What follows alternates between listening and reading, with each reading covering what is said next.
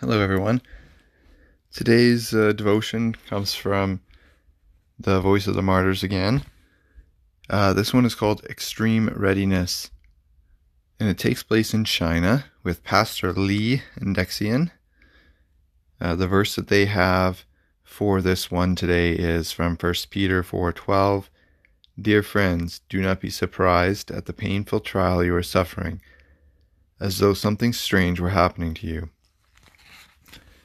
Which is a verse that means a lot to me personally, especially because I do have a lot of things in my background that,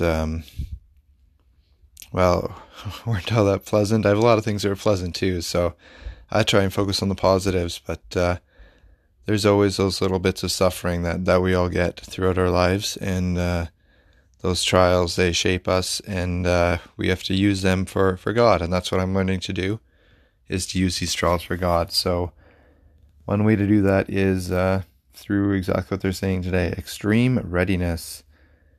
Just as Pastor Li Dexian began his sermon, the doors of the house church burst open. Armed officers of Chinese Public Security Bureau poured into the room, threatening everyone present and grabbing Li to arrest him.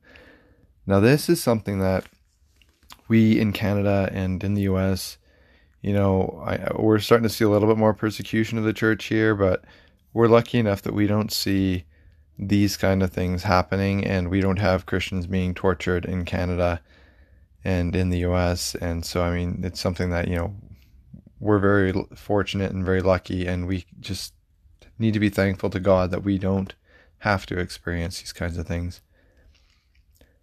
Wait, please allow me to grab my bag. As always, the pastor's tone with the officers was polite yet firm. The officers were surprised at the request. What's in there? They demanded, grabbing the black zippered bag Li held and ripping it open. The bag contained a blanket and a spare change of clothes. Li told them because he had been expecting to be arrested that day. Pastor Li had been arrested many times.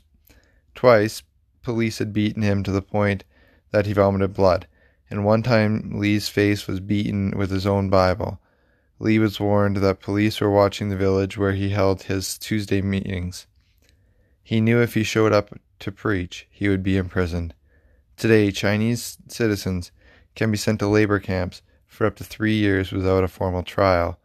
Now, right now in China, it isn't just Christians being targeted there. There's Muslims, and we see the Uyghur group all being put into concentration camps there. So it's still going on. It's been going on in China and in communist countries for decades and centuries, that there's been persecution in these countries. And again, we just have to be thankful that we aren't there, and we need to be praying for these countries where they are seeing all of this. The risks were great, but Li's bag was packed. More than having a bag packed, though, he had his mind and his heart prepared. He was willing to pay any cost to preach the gospel. He was convinced God would care for him, even in prison. Readiness is a sign of commitment. Commitment that is unprepared to sacrifice is merely compromise in disguise. For example, consider the marriage commitment. It costs one's selfishness and deals a heavy blow to one's sense of independence. However, the result is a stronger marriage. Relationships that are not ready to sacrifice for the sake of commitment do not last, which is something, again, we see a lot these days. Just divorce all over the place, even in the Christian community. And I come from a divorced parents background, and I was kind of fortunate in the way that my dad was and is an awesome father, and took really, really good care of us. And we have to be very, very thankful for the positives in life and not focus on negatives. And with marriage, that's so true. And commitment, we need to make that commitment. And even when things get tough in a marriage, which, there's going to be times when things are tough, you need to stick by one another and support each other and be there for each other. Compromise takes a steady toll and weakens our desire and ability to be committed. In the same way, the believer's commitment to Christ must exact a price in order to maintain its value. We must prepare for the test of our commitment by daily affirming that Christianity is worth it. It's worth spending our time in daily prayer. It's worth gathering for worship at church. It's worth enduring hardship and trial, abuse, and even arrest for the privilege of maintaining our commitment without compromise. So I love the comparison of Christianity and marriage, because really, when we become a Christian, it's like a marriage to God.